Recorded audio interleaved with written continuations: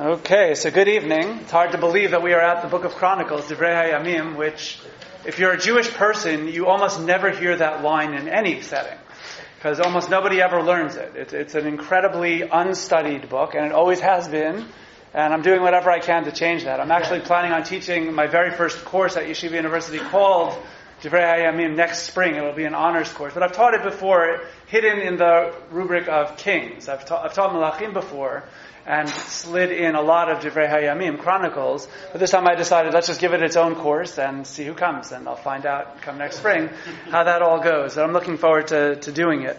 In 1483, when Don Yitzchak Abarbanel wrote his commentary on the book of Samuel, he realized that it would be irresponsible of him to comment on Samuel without reading Chronicles. Because Chronicles, which you would find if you start reading it, it's baffling. It's not hard in terms of content. You could open it up and read it. But it's baffling what it's doing here. The first 9 chapters essentially are nameless, starting from Adam. That's the first word of the book, is Adam, Shade, Enosh, zoom very quickly through Abraham, Isaac, Jacob, before you know it, the people of Israel. And then you have King David's line is the most important thing. 9 chapters of name lists. And then, basically, what seems like a rehash of the King David story, King Solomon's story, through the book of Kings. So, something happened in 1483 when Abarbanel wrote this commentary. He realized there is nothing that is out there that I could read to help me. People had written commentaries on Chronicles, but they never wrote what we would think of today as a serious commentary on Chronicles. What they did is they relied on their serious commentaries that they wrote on the books of Samuel and Kings. And all that was left to do when you got to Chronicles was to talk about, oh no, there's a million contradictions between Chronicles and the earlier stories, even though they're the same. Let's fix those or explain how they jibe. Which isn't a serious commentary. It's simply addressing a systematic fact problem. And that was it. So Abarbanel shows up in 1483. And for the very first time in history, somebody asked a different question. Because it's always about the questions that you ask. Once you're asking the right questions, then you have a shot at getting somewhere. If the question is, how do we reconcile these contradictory texts, that's important, but it doesn't get you to understanding what Chronicles is doing here at all, which is why nobody studied it. So Abarbanel in 1483, when he writes his commentary, he started asking different questions. I'm going to seriously paraphrase and abridge them, because time is always time. But basically, he started asking the following questions. Let's see now. We have the book of Samuel that contains the whole David story. And we have the book of Kings that has Solomon through the rest of the kings. If you read those books, you will find that they cite their footnotes. They're not in they're not subtext the way that we might put a footnote today, but they're footnotes. They say, for further information about this period, go see the chronicles of the books of the kings of the north and the south. There were libraries or books available in the biblical period that you can consult. And you understand that at least some of those books formed source material for the prophetic authors who wrote the prophetic books that we have. We don't have those other books, although, boy, I wish we did. Okay, so Chronicles shows up and is written a couple of centuries after all of that. And about half of it, almost like statistically, it really is about half of it, is a repeat of what we already had. And the other half is new stuff. About the same people, but new material. Or modified material. So Abarbanel says, okay, let's consider both of these two 50%. The 50% we already had, well, we already have it. We don't need this. The 50% we didn't have, well, the authors of the books of Samuel and Kings chose to exclude this material for a reason. So who needs it? So you end up with none of it being relevant. So he asks these questions, basically boiling down to, why do we need this book at all? He was the first person to ask that question. And then, it's a very serious question. Usually you don't ask that question about a biblical book. But for the first time, you have to get all the way to the geographic end of the whole Tanakh to see it. You realize, that's a good question. What is it doing here at all? The stuff that's rehashed, we know, and the stuff that isn't rehashed was deliberately excluded by the prophets who wrote the earlier books. And if all it is a supplement, like here, okay, appendix, well then you're not going to treat it as seriously as the books that are real books instead of an appendix. So Abarbanel says in source number 1 in his inimitable words, these are the doubts pertaining to this formidable question. I just told you what the formidable question was. But in searching for its solution, I remain alone and nobody joins me in this endeavor. This is true. As of 1483, nobody was asking this question. I have not found any discussion, great nor small, in the words of our sages of blessed memory, not the sages of the Talmud, nor the later commentators. God has added to my grief in that there is no commentary on Chronicles in this land," meaning Spain. He had just moved there a couple months earlier from Portugal, "with the exception of a few glosses of Radak of blessed memory. And those comments are negligible in their brevity, and he did not address this issue at all." All true, but Radak did not address this question at all. He was dealing primarily with what I told you before, trying to fix contradictions between the Chronicles and the earlier material, because there are many. And those I already read that. Additionally, the Jews do not study Chronicles in their academies. I go to the great yeshivot of Spain, and Spain, of course, was the greatest place to learn Tanakh. There was no parallel at all anywhere in the world in that era.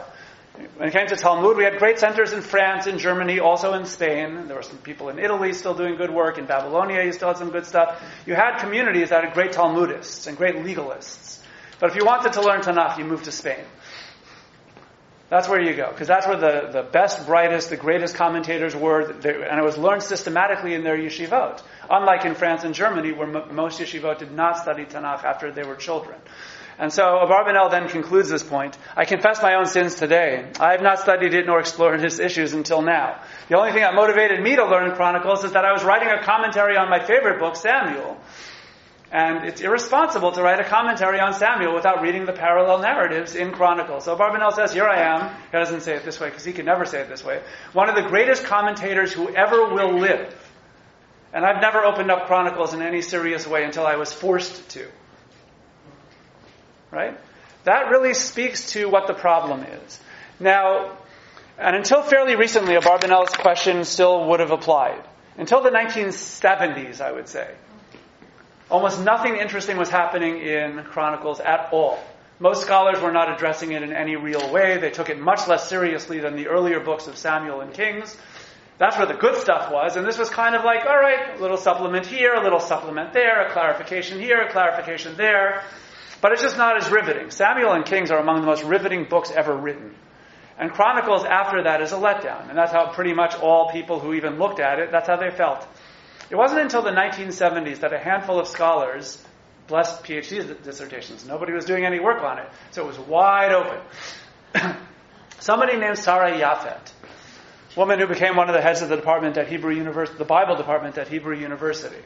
Sarah Yafet, in English you would spell it Japhet. Sarah is just good old Sarah. Not an observant woman, what you would call a good secular academic, but a very excellent scholar. She wrote some groundbreaking work her doctoral dissertation was on Chronicles. I'm getting ready to read it again this summer in preparation for that spring course. Cannot wait, but I've read it several times already.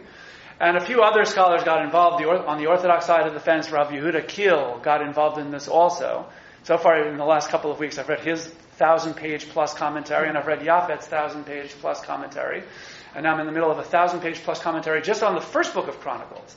So scholars are finally getting interested. It's a lot of pages, by the way. You wonder why I have terrible eyesight, but it's worth it. But it's all worth it. They started asking different questions from what thousands of years of scholars were asking. And as far as I'm concerned, they're asking the good questions. Abarbanel started this process, whether or not they give him credit.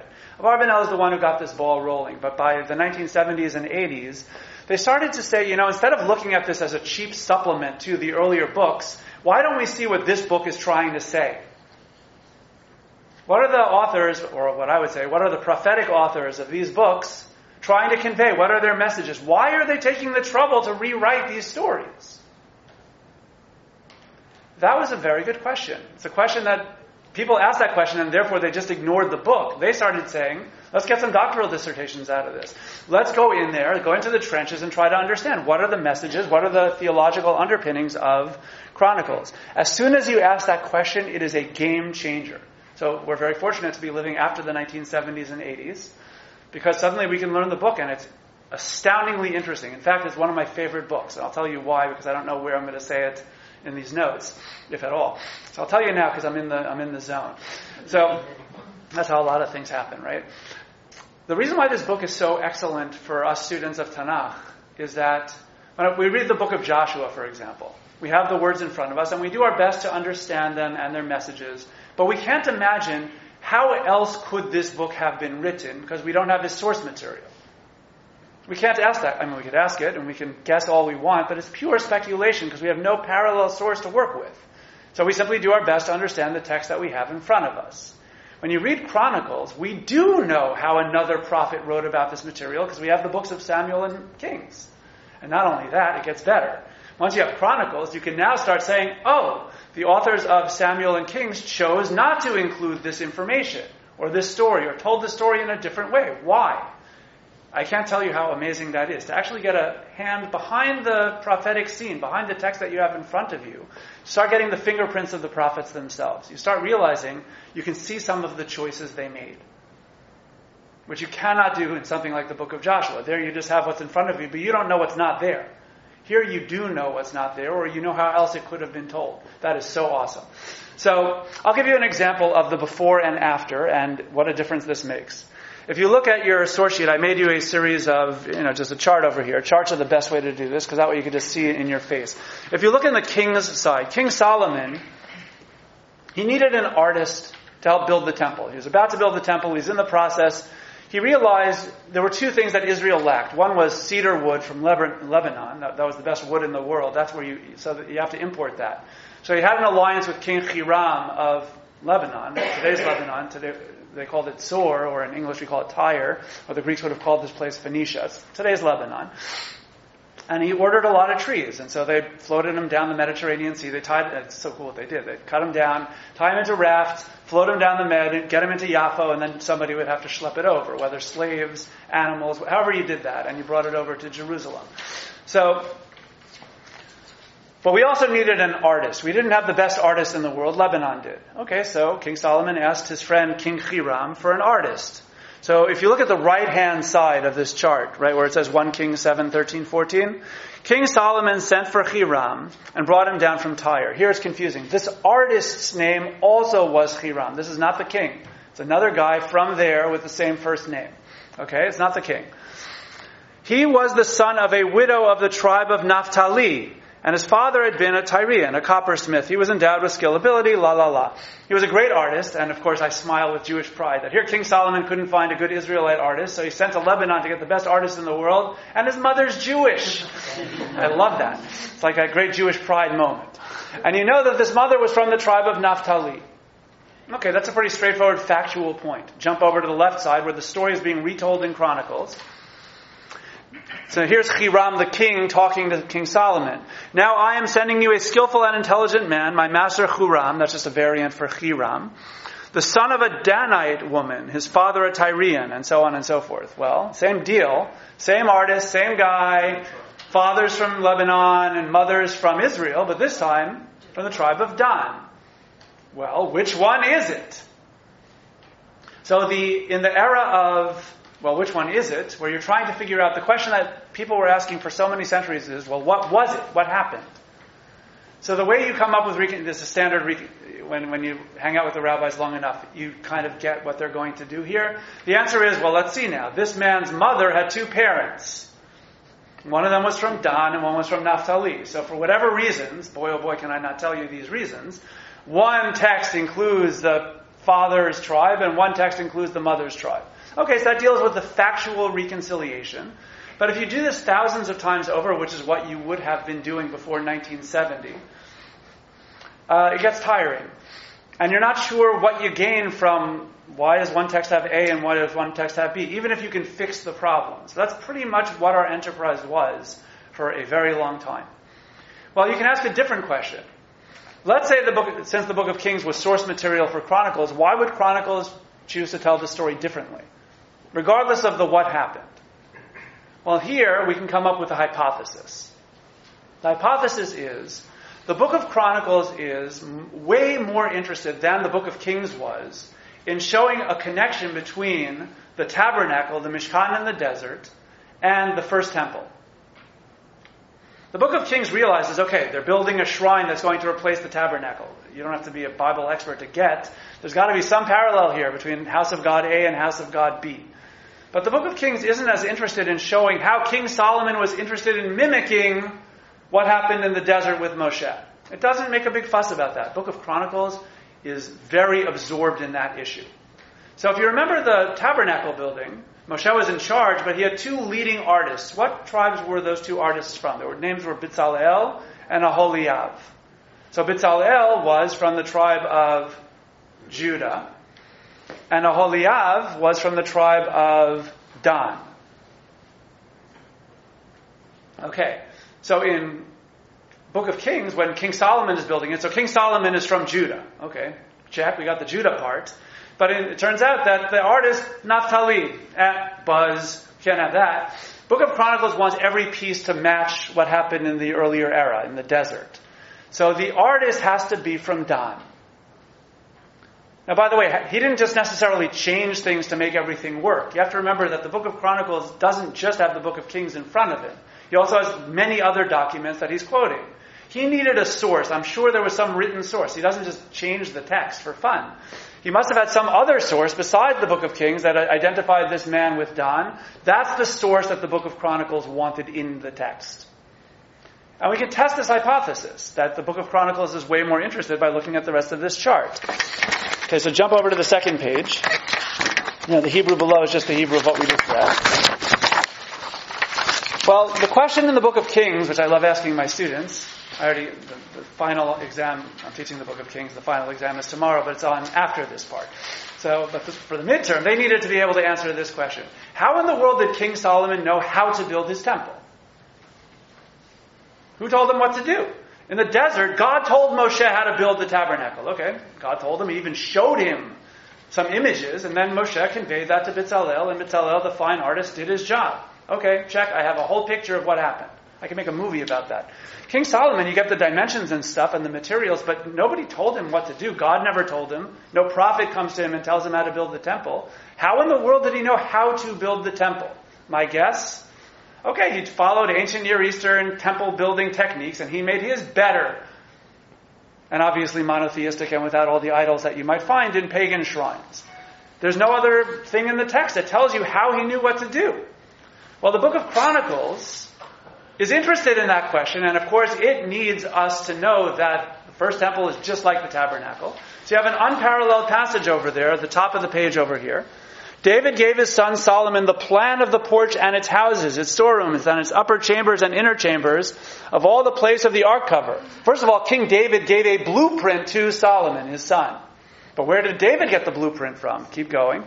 All this that the Lord made me understand by his hand on me, I give you in writing the plan of all the works. King David says, I have a prophetic document with all the instructions of how to do it.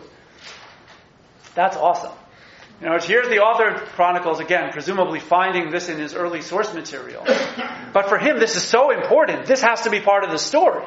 There needs to be a divinely revealed blueprint. It can't just be that King Solomon, checked out the ancient shrines and went to Aram, or he sent his artists to various countries, took good notes, and then they came back and said, we're going to make ours better and more lavish. No.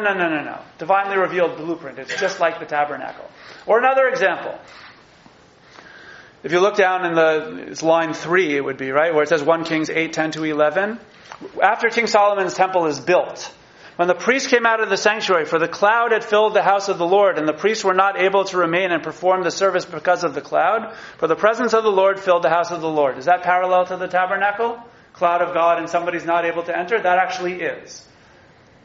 Right after they build the tabernacle in the desert, so God's cloud occupies it, and Moshe tries to enter and is unable to do so. So that part is identical.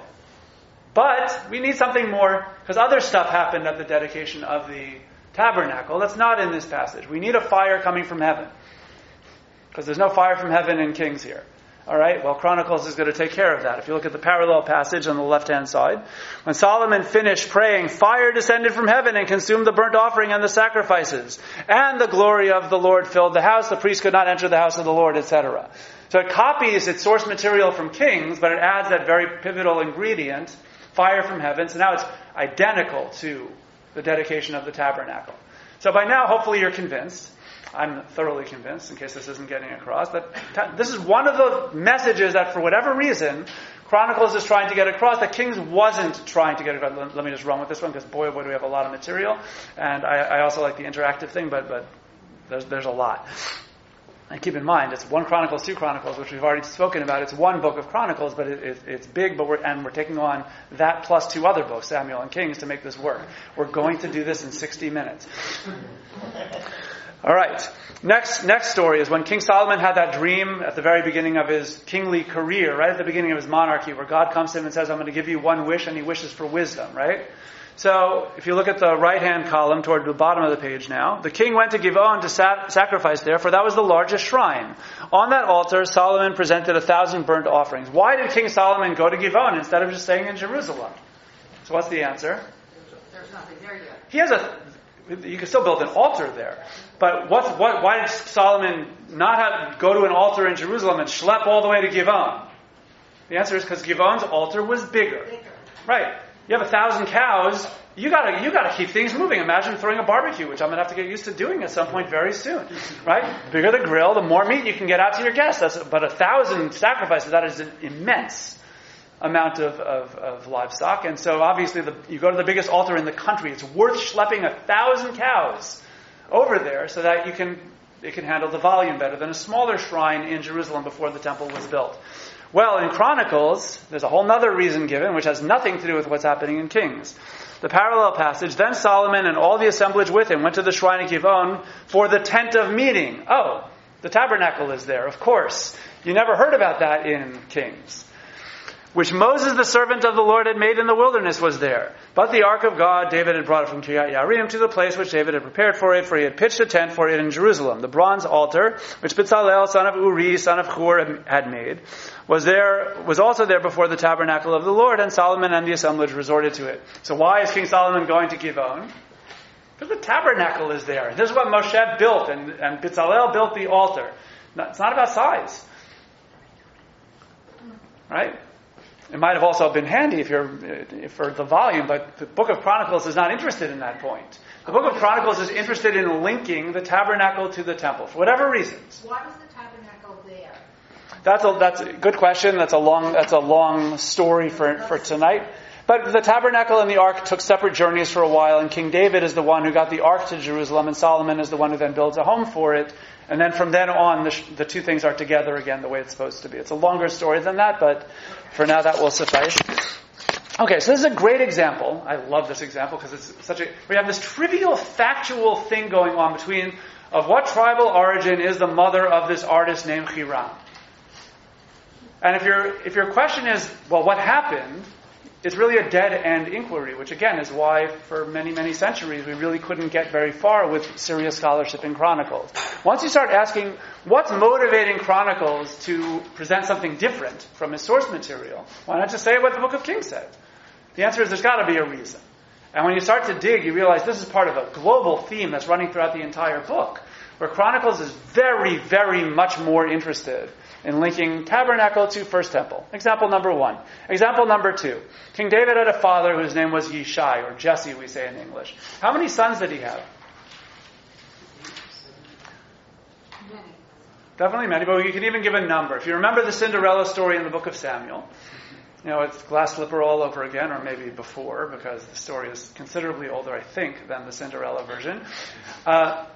So, Prophet Samuel shows up in Jesse's home, and God has told me that one of your sons is chosen, so they all line up, and we'll look at source number 2, and you can pull out your calculators. Thus Jesse presented 7 of his sons before Samuel, and Samuel said to Jesse, the Lord has not chosen any of these. Then Samuel asked Jesse, are these all the boys you have? He replied, there is still the youngest. Okay, calculators please. How many sons does Jesse have? He has 8. 7 plus David. That was easy. Okay, there were 7 sons that were rejected from the kingship, or just not chosen is a nicer way to say it, and just as accurate. God isn't rejecting them, he just wants David. Okay, Jesse had 8 sons. Factual point. Book of Chronicles, just in a name list, right at the beginning of the book in source number 3. Jesse begot Eliab his firstborn, Abinadab the second, Shim'ah the third, Netanel the fourth, Radai the fifth, Otzem the sixth, and David the 7th. Oh, really? Where did somebody go? I thought he had 8, and I thought David was specifically the 8th. This is a straight up factual contradiction again.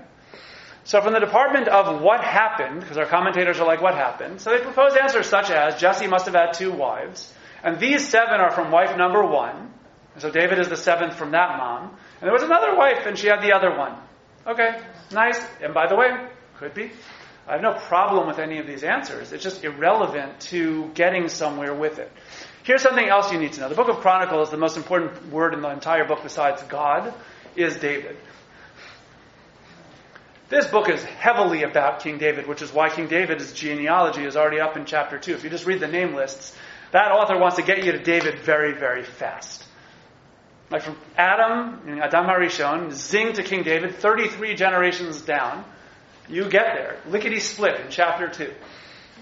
And if you know anything about Tanakh, you know one thing. There's a magical number in there that just keeps on popping up everywhere you go, and that is the number 7.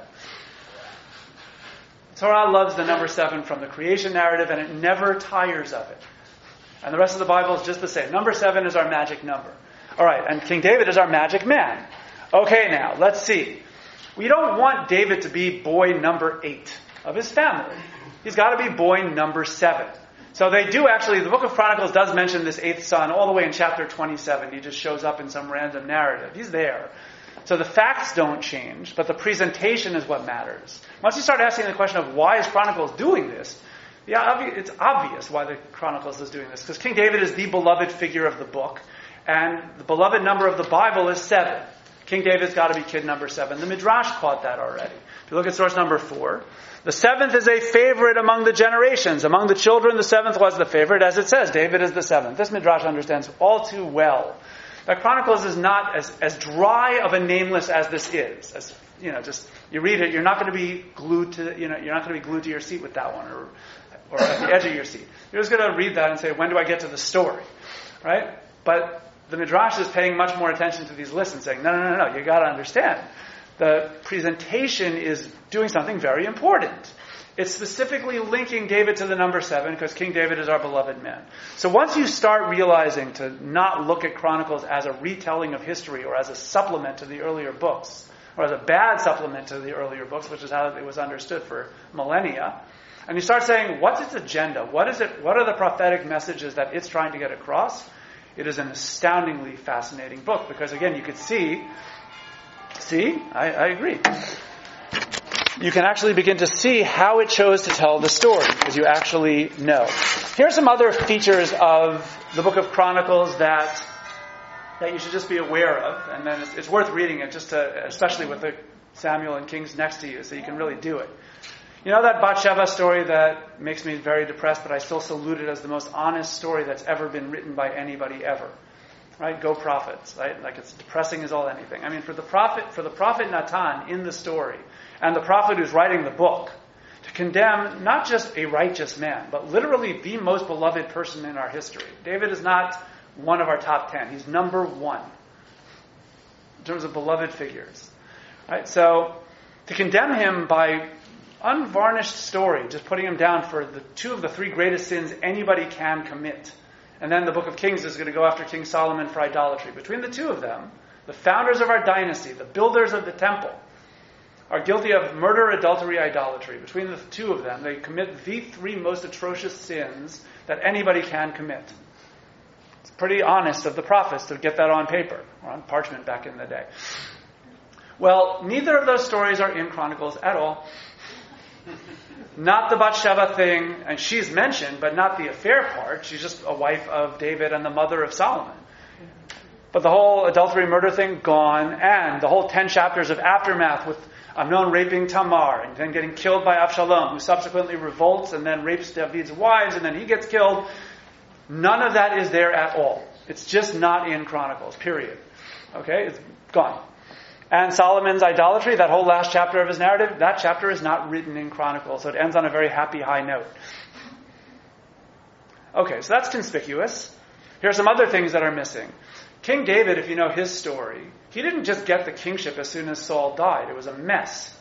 Saul had a son, a very weak son, named Ishbosheth, who gets propped up onto the throne. There's tension. There's even bloodshed between the north and the south. It's a divided monarchy with a lot of tension. A bunch of assassinations happen, and before you know it, David is king over all of Israel. Well, that whole is missing.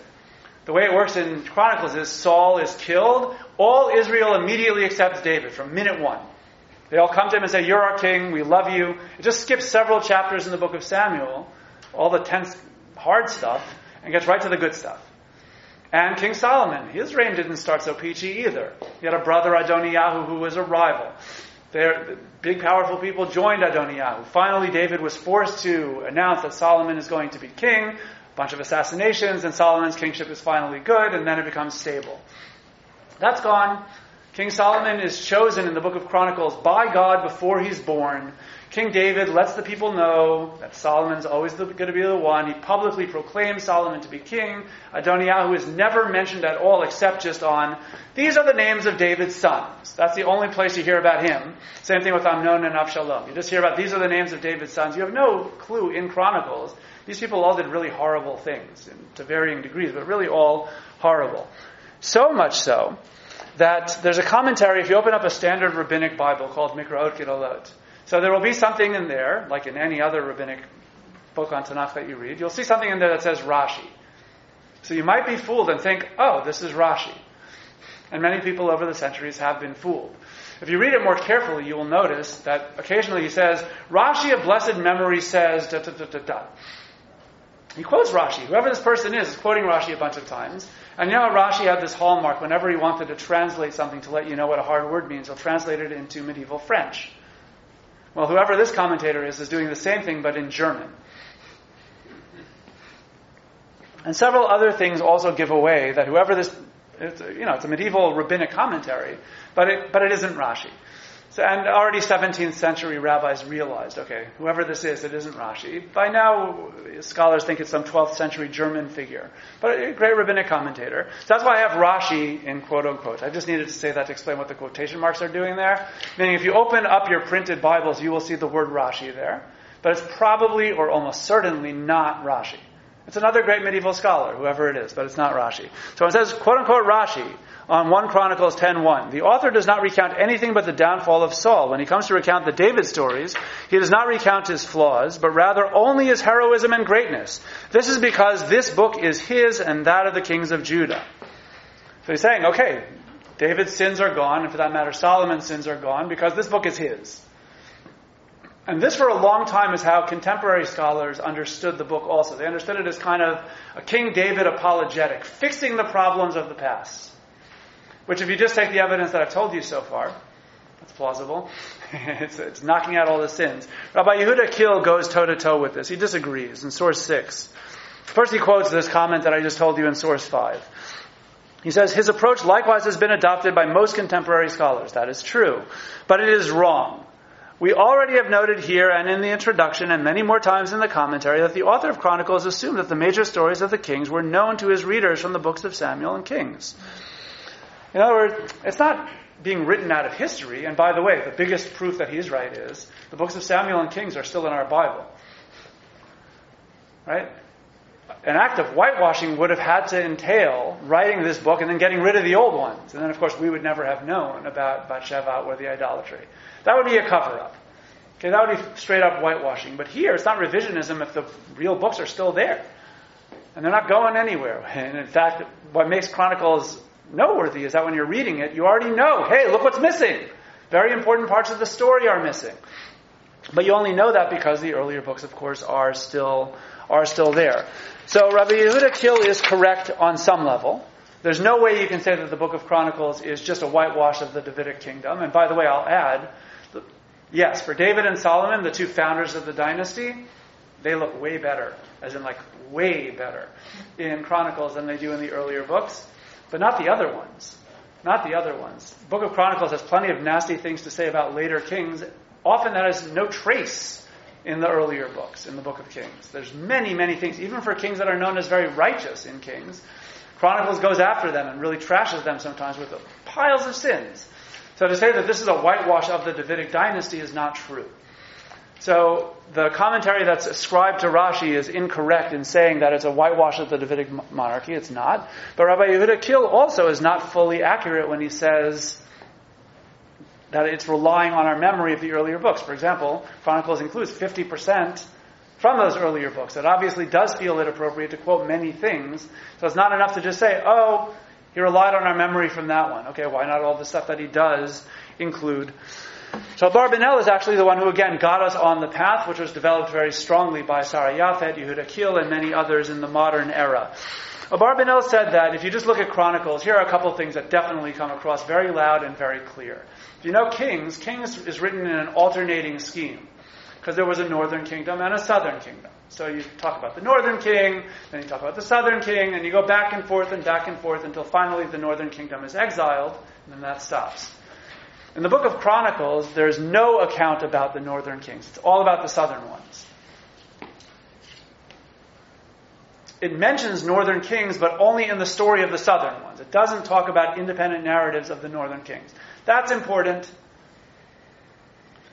And so Abarbanel proposes the following. He says that traditionally we understand, and contemporary scholars are more or less in agreement with this, that the books of Samuel and Kings were written around the time of the destruction of the first temple. Whereas the book of Chronicles was written in the second temple period. So Abarbanel says it matters when they were written. When the book of Chronicles was written, the author realized, look, the northern kingdom is gone. Those tribes are missing. They're lost. We call them the 10 lost tribes. They were lost then. But the tribe of Judah and Benjamin and Levi, they're back. They returned from the exile. They're back in Israel. And the temple is rebuilt. And the priests and the Levites who were running the show in the first temple period, they're back too. That's what's permanent. And so we're going to write about the things that are permanent. We're going to write about the Davidic line, which is still there. We're going to write about they weren't kings anymore, but they were there. The Davidic family was quite identifiable at the beginning of the Second Temple period, as we've discussed several times. Temple is back up and running. Priests and Levites are running the show. That's who we're going to write about. That's who made it. So that's already something. Abarbanel is hitting on something very, very important, namely that it matters when the book was written and who the audience is. In the contemporary era, that point has just been developed so beautifully. And so I'm going to give you a few of the highlights, and you'll just have to read all these books yourselves and enjoy all the rest of the nuance. If you read the books of Samuel and Kings, who built the temple? King Solomon, yes. And what was David's role in building the temple? In Samuel, not even that. You're right. In Chronicles, what we saw, you're right, Evelyn. In Chronicles, big time. In Samuel, he doesn't give any instructions. Again, I have no idea how Solomon knew how to build it, but it's certainly not coming from David. The one thing that David did is he wanted to build it. He got the idea floating, but God said, no, it's going to be your son. Another thing that David did productively in the book of Samuel toward the temple is when he defeated enemies, he dedicated a lot of the spoils to the future temple. So he did something. But if you ask anybody, like you, or me, or anybody else, Samuel Kings, who is the builder of the temple, David had some remote assist. But Solomon is the temple builder. If I ask you, who is the founder of the Davidic dynasty in Samuel and Kings? What's the answer to that? David. Straight up David. David is the founder of the dynasty, and Solomon is the first of the Davidic kings. I mean, he's not the founder of the dynasty. David is the founder, it's his kingship, his family, and then Solomon just is what creates the dynasty. He's the first of many Davidic kings. Okay, that's another thing. If I ask you in the book of Kings, who is the religious role model against which all later kings are judged? The answer here is David. Right, a righteous king, you say about him, he was as righteous as David. He did what was good in the eyes of the Lord, just like David, his ancestor. Best compliment you can give anybody in the book of Kings. And if you say that somebody is a sinner, you will say, he did bad in God's eyes, and he wasn't like David. Okay, so if we summarize the Samuel Kings lineup, Solomon is the temple builder, David is the founder of the dynasty, and David is the religious role model against which all later kings are judged. Okay, very straightforward. Those are their job descriptions. And those are three of the most important attributes of who they are. In Chronicles, something different happens. In Chronicles, both of them are a team for all three of those things. It's the David-Solomon dynasty. David and Solomon are the religious role models against which all later kings are judged. And David and Solomon built the temple. Solomon is the one who got out the hammer and the nails. Solomon is still the one who built the physical structure. Chronicles doesn't change that piece. But what it does do is it gives 8 chapters, none of which are remotely hinted to in the book of Samuel, meaning they're not there at all. There's 8 full-blown chapters where King David, after God tells him you're not going to build it, he gets down to business. You have the plunder part from Samuel's, but then he really goes to town. He sets up the priestly shifts. He sets up the Levite shifts. He sets up the musical shifts. He sets up the gatekeepers for the temple. And then he gets the divinely revealed blueprint for the temple. King David does everything short of just putting up the building. He's not a marginal figure to the temple who thought of the idea but was rejected and now his son is going to do it. No. He and Solomon built the temple. Plain and simple. When it comes to who is the religious role model of the book, you have this wonderful thing in Chronicles. Here's a verse in Chronicles that could not appear in Kings. If you look at source number 9 over here. They strengthened the kingdom of Judah and supported Rehoboam, son of Solomon, for 3 years, for they followed the ways of David and Solomon for 3 years. You never have a verse like that in Kings because you can't. David is the role model by himself. But here, David and Solomon, both cast as basically perfect, or near perfect in Chronicles. They become the gold standard for the book, and all later kings are judged against both of them. They're very much part of that. Okay, so David and Solomon both built the temple. David and Solomon are both the righteous role model. And I like these little slide-ins. There are so many of these little teeny tiny slide-ins. Basically, as long as you have a microscope, you can see there's thousands of these things, which are really cool. So bless all these 1,000-page commentaries, because I wouldn't be able to do the microscope thing. These guys did. They're great. And once you have them, then you see them, and they're really, really there. The celebratory verse in Kings in the chart right under source 9. King Solomon, after blessing the people, the temple has been dedicated. It says, on the 8th day he let the people go. He is King Solomon, right? They bade the king goodbye and went to their homes, joyful and glad of heart over the goodness that the Lord had shown to his servant David and his people Israel. Okay, so they were very grateful to God for giving them such greatness to David and the people of Israel. All right? Book of Chronicles telling the same story. On the 23rd day of the 7th month, he dismissed the people to their homes, rejoicing and in good spirits over the goodness that the Lord had shown to David and Solomon. One little word there, just get King Solomon in there, right? And his people Israel, telling the same story, same verse, almost verbatim, but now David and Solomon are a team. It's amazing. And there's countless times, time and again and again and again and again, you begin to realize that everything is about that they're an absolute and complete team. The co-founders of the dynasty, the righteous people that are there, and the co-builders of the temple. There's a reason for all of this, of course, and that's what we're going to start driving to. But I want to make one other observation here. That is, if you remember the book of Samuel, this is a fun way to tie together various features of our survey. You remember what happened when the people came to the prophet Samuel and asked for a king? That was a pretty tense moment in Israel's history. It wasn't like, oh yeah, of course, thank God, we're finally fulfilling the Torah. No. He was really upset. Never got over that one. God had very mixed reactions to the kingship, and we talked about all of this a while ago. Right? Okay. Well, in Chronicles, kingship is a very good thing. You have to be righteous, of course. But kingship itself is wonderful. And in fact, terminology is used that you certainly don't have any trace of in the earlier books. One of my favorites, source number 7. Sorry for jumping out of order on that one. King David is proclaiming to the nation, of all my sons, for many are the sons the Lord gave me, he chose my son Solomon to sit on the throne of the kingdom of the Lord over Israel. Wow, it's God's throne. Well, that keeps things pretty harmonious. Right, all of a sudden, we're talking about the throne of the king, of a Davidic king, that is, of course, not of the northern kings. They are so illegitimate in Chronicles, it's painful. Well, but the Davidic kings are not only legitimate, they're sitting on God's throne. They're God's partner. It is smooth as silk. And that's what Chronicles is trying to emphasize. And King Solomon himself was chosen and even named before birth. That's not how he got the throne in Kings. There's rivalry, killing had to happen. Not in Chronicles. It is so harmonious. Now, let's take big steps back, because the grand finale for the next 15 minutes, we're going to grand finale this in a big way. Okay, so why is all this stuff happening? I'll tell you why. I mean, obviously it gets more complicated than this, but let's take the 15-minute version and just run with it. All right? Samuel and Kings were written around the time of the destruction of the first temple. And one of their major objectives was to justify the destruction of the first temple. It wasn't the only objective, but certainly in the book of Kings, it's all about that. That is the climactic big bad event.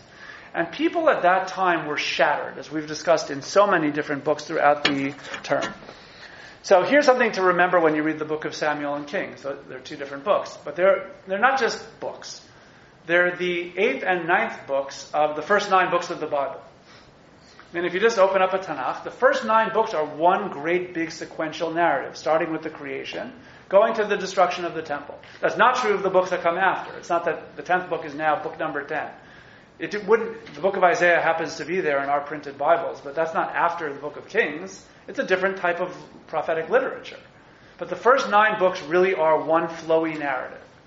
Okay, so how does Samuel and Kings mimic the beginning? Well, I'll tell you. Let's go back to Genesis, which is not even part of our survey course, but it's still important. God creates the world, and we all know that it was tohu vavohu. It was unformed and void. There was chaos. God is the one who created order through God's decree. And the deal is that order remains so long as people are faithful to God. If people break that faithfulness, the world becomes unstable. Adam and Eve break it, boom, kiss Garden of Eden goodbye. Noah's generation sins in a very big way. Creation itself gets undone. That's what happens. God sets out a very basic package in the Torah itself where everything starts fundamentally unstable. God is the one, God's word creates order, and people's obedience to God's word keeps order. People's disobedience to God's word is what ruins the order, and it becomes chaos again. Okay? Once you have that, well, let's pay attention to how King David and King Solomon's reigns both went. They both started very unstable. King David, even after, first of all, he had Saul, but even after Saul was gone, it still was unstable. Right? The northern kingdom was in existence. Ishbosheth was around. There were assassinations. There was tension. It started very unstable. Then it became stable with King David as a righteous and powerful king. And as long as he remained righteous, everything was great. As soon as he sins, kaput, it all falls apart and unravels again. It goes back to the state of chaos. Same thing with Solomon. Starts off completely chaotic. Assassinations, unstable, nobody's sure what's going to happen. Then his righteousness prevails and he has a very stable, solid monarchy. As soon as he sins with idolatry, kiss that goodbye. It all falls apart again. It's just going back to the creation theme. It's echoing what creation is already teaching us, and these two narratives are written with that in mind. So to them, their version of what happened is, since Israel was unfaithful, the world has gone back to chaos and void. We've undone the stability that's formed only through righteous behavior, and now we're back to chaos. The prophet Jeremiah, who's the traditional author of the book of Kings, says in source number 10 over here, I look at the earth, it is unformed and void. Tohu vavohu. This is the only place in the entire Tanakh that you have the full phrase tohu vavohu, unformed and void, with the exception of the second verse in the Torah, which is how creation started. Jeremiah understands all too well that he's living in the era where everything is going back to its original chaotic state. He lived to witness the destruction of the temple and the exile to Babylonia. He knew that the world was going back to tohu vavohu. And so the books of Samuel and Kings, to a very large degree, they have many other points along the way also, but the big global point is that because of our sins, we are going back to tohu vavohu. We're going back to this chaotic state. Well, that's very depressing. And when we read the books of Samuel and Kings, there was a very depressing moment in that, because that was the bleak moment in biblical history, a narrative that then the prophets have to really save the day with their prophecies of redemption. So that's Samuel and Kings. Well, Chronicles is another ballgame. Chronicles realizes that hole and that cloud that's over all of Israel. People realize, how are we ever going to dig ourselves out of that mess? We had a destruction. We're not sure if this is redemption. All the things we've been talking about over the last 2 years. It all comes into Chronicles. Chronicles says, I'm going to write a new version of the old history, and it's going to be different. And he starts with Adam. The first word is Adam. He's linking all of where they are now in the Second Temple period to the creation itself, and showing we are absolutely stable, and there is absolute continuity with our past. The destruction was not a rupture. It was not the cataclysmic event that we all think. It was a bad thing. But it wasn't the end the way everybody thought it was the end. It was a blip. It was a very bad blip. But we're stable. And all of a sudden he just starts retelling the whole story from Adam all the way down. And the returnees were led by Zerubbabel. We talked about him several times over. He's a great-grandson of the Davidic line. He's from King David. He was the leader of the community. Well, that's a big deal. The Davidic line goes on. And so what the nameless, which might be boring to the modern reader, they were the most exciting part of the book. The idea that you could trace King David back to Adam 33 generations, he's connected to the creation and we're connected to him. Here's his genealogy all the way down to the people that are with us today. We're connected to David, we're connected to creation, we're part of that. Nothing has changed. The high priest at the time of King David was Tzadok. His descendants were serving in the Second Temple. Well, that pedigree goes all the way back also. The nameless trace the current high priests all the way back to Tzadok, all the way back to Aaron. That's really good. That's a great way of showing we're stable here. And the Levite singers, we can trace them all the way back to Levi, those nameless in genealogy. The people who are singing to us in the Second Temple, we have their whole ancestry. Back to Levi, back to the family branches, and back to the Levites who were in charge at the time of King David. Everything is continuous. This explains why Chronicles is so interested in showing the connection, going back to an earlier point, between the First Temple and, for that matter, the Second Temple and the Tabernacle. We're all connected. We're just like they were. We're living the same world they're living in. The First Temple was just like the Tabernacle. The Second Temple is just like the First Temple. We need to link all of those things, and we need to link them very, very strongly. And David and Solomon's reigns were stable from the outset, and we're always stable and always righteous. We're going to leave out the instability part from the beginning, and we're going to leave out how it all fell apart at the end. That dynasty is forever. It was stable. Everybody accepted it right away. No tension at the beginning, no tension at the end. We are totally, totally part of that. Sarah Yafet makes a fascinating observation in her theology book, Theology of Chronicles. That was her doctoral dissertation.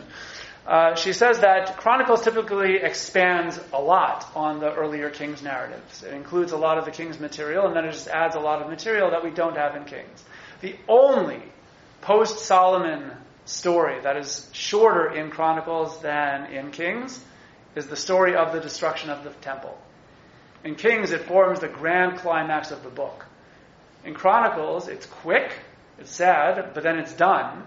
And then you move right on to permission to build the Second Temple. It's the only time that it's shorter over there. That's very much part of what Chronicles is trying to do. There's one other piece that I'll tell you now, which just to give you one, it's not in the source sheets, but it's one of the most amazing parts of Chronicles that when I'm giving a course, oh boy, am I going to go to town. The worst guy in Kings, by far, and there are some good contenders for this, is a man named Menashe. Menashe, who lived toward the end of the biblical period, is a monster. He is king for 55 years, the longest king ever for Israel. But he was a very bad king. And he worshipped every imaginable idol you could think of. His greatest crimes were that he didn't just worship idols. Oh no, that's not enough. He actually took some idols and put them in the temple itself. No earlier idolatrous king did that. They all had enough respect to say, leave the temple alone, that's for God. And I'll build idolatrous shrines over on this hilltop over here. Okay, so it's still horrible. In fact, it's egregious, but it's not as offensive as putting them in the temple itself. And he murdered people. It doesn't say who. I'm guessing some of the people he murdered were some righteous people said, hey, you can't do that. I'm sure there were plenty of priests and prophets who suddenly were dead priests and prophets who protested bitterly over these horrible policies. Well, that was the end of them. And the book of Kings has nothing good to say about him at all. It's those two things. And as a consequence, God seals a decree against the temple in his time. And that was it. The rest of the book of Kings is pretty quick. It says even Josiah's reformation can't change that. The decree is on, the temple is going to be destroyed, goodbye. Menashe was that awful. You go to Chronicles, and you have him getting trashed also, just like in Kings. And then he gets captured even by the Assyrians, and he repents. He prays to God, and God accepts it, and he comes back to Jerusalem, and he starts removing the idols. I could talk quite long about that. I'm just not going to do that right this moment. But it's incredible. That's like one of the most astonishingly different things about Chronicles than Kings, because you have the biggest villain ever, and suddenly he is the biggest villain ever, who then becomes the only Baal Teshuvah of the whole book. And God accepts his repentance and lets him go back to Jerusalem. Now, there are many, many things that one could say about that. some other time. But what I'm going to say right now is the following. The people reading the book of Chronicles are specifically those people who had been in exile because their ancestors had been idolaters. And now suddenly they're coming back. And what the book of Chronicles is announcing to them loud and clear is that the worst person who ever lived in Israel, the worst one ever, God accepts his repentance. And of course what the readers are supposed to infer is, maybe God can accept our repentance too. Whatever we did in our lifetime, it couldn't have been as bad as Menashe. He is the worst. And if he could turn around and come back from the Babylonian exile and come back to Israel and clean up his mistakes, well, we can also. When you start thinking about Chronicles vis-a-vis these two earlier books and you realize the setting in which it is written and how the people felt, you realize that this rewriting of history isn't a historical revisionism in any sense at all. It's a prophetic message couched in earlier history. It's taking stories that the people already knew and turning them around and saying, we have stability. We're here forever. The destruction wasn't the end. It was just a bad blip. But here we are. Davidic dynasty goes on. Temple goes on. We're here. We can trace our ancestries back to King David's own and to Adam himself. We're as stable can be. We're always going to be with God. That prophetic message to a despairing people through history as opposed to just prophets giving prophecies of redemption must have been one of the most rousing things ever. To get the people to realize there's so much, it's not over at all. We're living on and we've always been doing this. We have continuity with our past. We're connected. There is no rupture at all. So for this book, I mean, again, you can really go crazy with this, and next spring, oh boy. Can't wait. But in the meantime, I'll hold my fire for that. But what I will say is that this is a great way to wrap up the forward-going part of this course. We still have one more shiur in 2 weeks, don't worry. But the forward-going thing is that just as it's coming to an end, you see this unbelievable sense of continuity, of hope, realizing that even when there are blips in the action, the continuity goes on. And that's what the book of Chronicles is about. And ultimately you get to see, I think the best place in all of the Bible, the fingerprints of the prophets themselves. Because you really see the choices that they made to take earlier material and give a totally new prophetic message that was going to resonate very deeply with the people who otherwise were in a state of total despair. Okay, we'll take a couple questions and we'll wrap it up. Yeah? What struck me immediately in your first words was following and everything thereafter is that there's a wonderful analogy, I think, in the fact that it's like Divrei HaYamim is merely, if you will, the director's cut of a film that had been released previously but didn't have certain things in it. My greatest comparison on that respect is the one I'm closest to. It's Lawrence of Arabia originally versus Lawrence of Arabia 20 years later. It was totally different in certain respects, and it changed the theme of the movie entirely, just as this changes the theme in a certain way. Okay, good analogy. Good, Megan? I was going to say about the fire and the cloud that has even a prior antecedent, which was in the desert. God was in front with the cloud and behind with the fire, and then in front with the fire and behind with the cloud. You're exactly right. No, the Chronicles is specifically linking to what you're saying right now, as opposed to Kings that wasn't as interested in linking to that. Kings didn't need to feel continuity because they were there. They were in Israel, everybody was there, things were going right. But after a rupture, Chronicles needed to tell the people there was no real rupture. We have the continuity. You need to emphasize it more. Yeah, Elias? How did Josephus react to the combination of Chronicles and law? Great question, and there are scholars who pursue that inquiry in great depth. I'm not that one. I don't know enough. I'm sure that he used Chronicles to some degree more like a supplement, because that's what a historian would do in this situation, right? As opposed to a theologian who's much more interested in what are the religious messages of the two. As a historian, look, it has a lot of great supplementary information, I'm sure, without knowing. I've read him before, but I can't speak knowledgeably about that. I'm sure he brought in Chronicles material into his flowing narrative the way that he did it, because why not? It's extra information, something that a historian would be able to use. On that happy note, it's hard to believe that we have covered, if you've been to every one, there have been 36 shiurim from the introductory one a year ago, October, until this one, and we have marched through just about the entire Bible. It's really, except for the Torah. The Torah was above this course. This was for Nach. It was specifically for the books that are often not studied so well, even by people with great education. It's been an absolute pleasure and privilege doing that with you. In 2 weeks, we're going to have another shiur. It's not just going to be cake and tea. I don't even know if there will be any food at all. It will be a real shiur. I hope that you will come, and I hope it will be a way of culminating, bringing together all of these things. And I will come in from Teaneck in order to give that shiur. So don't you worry. So,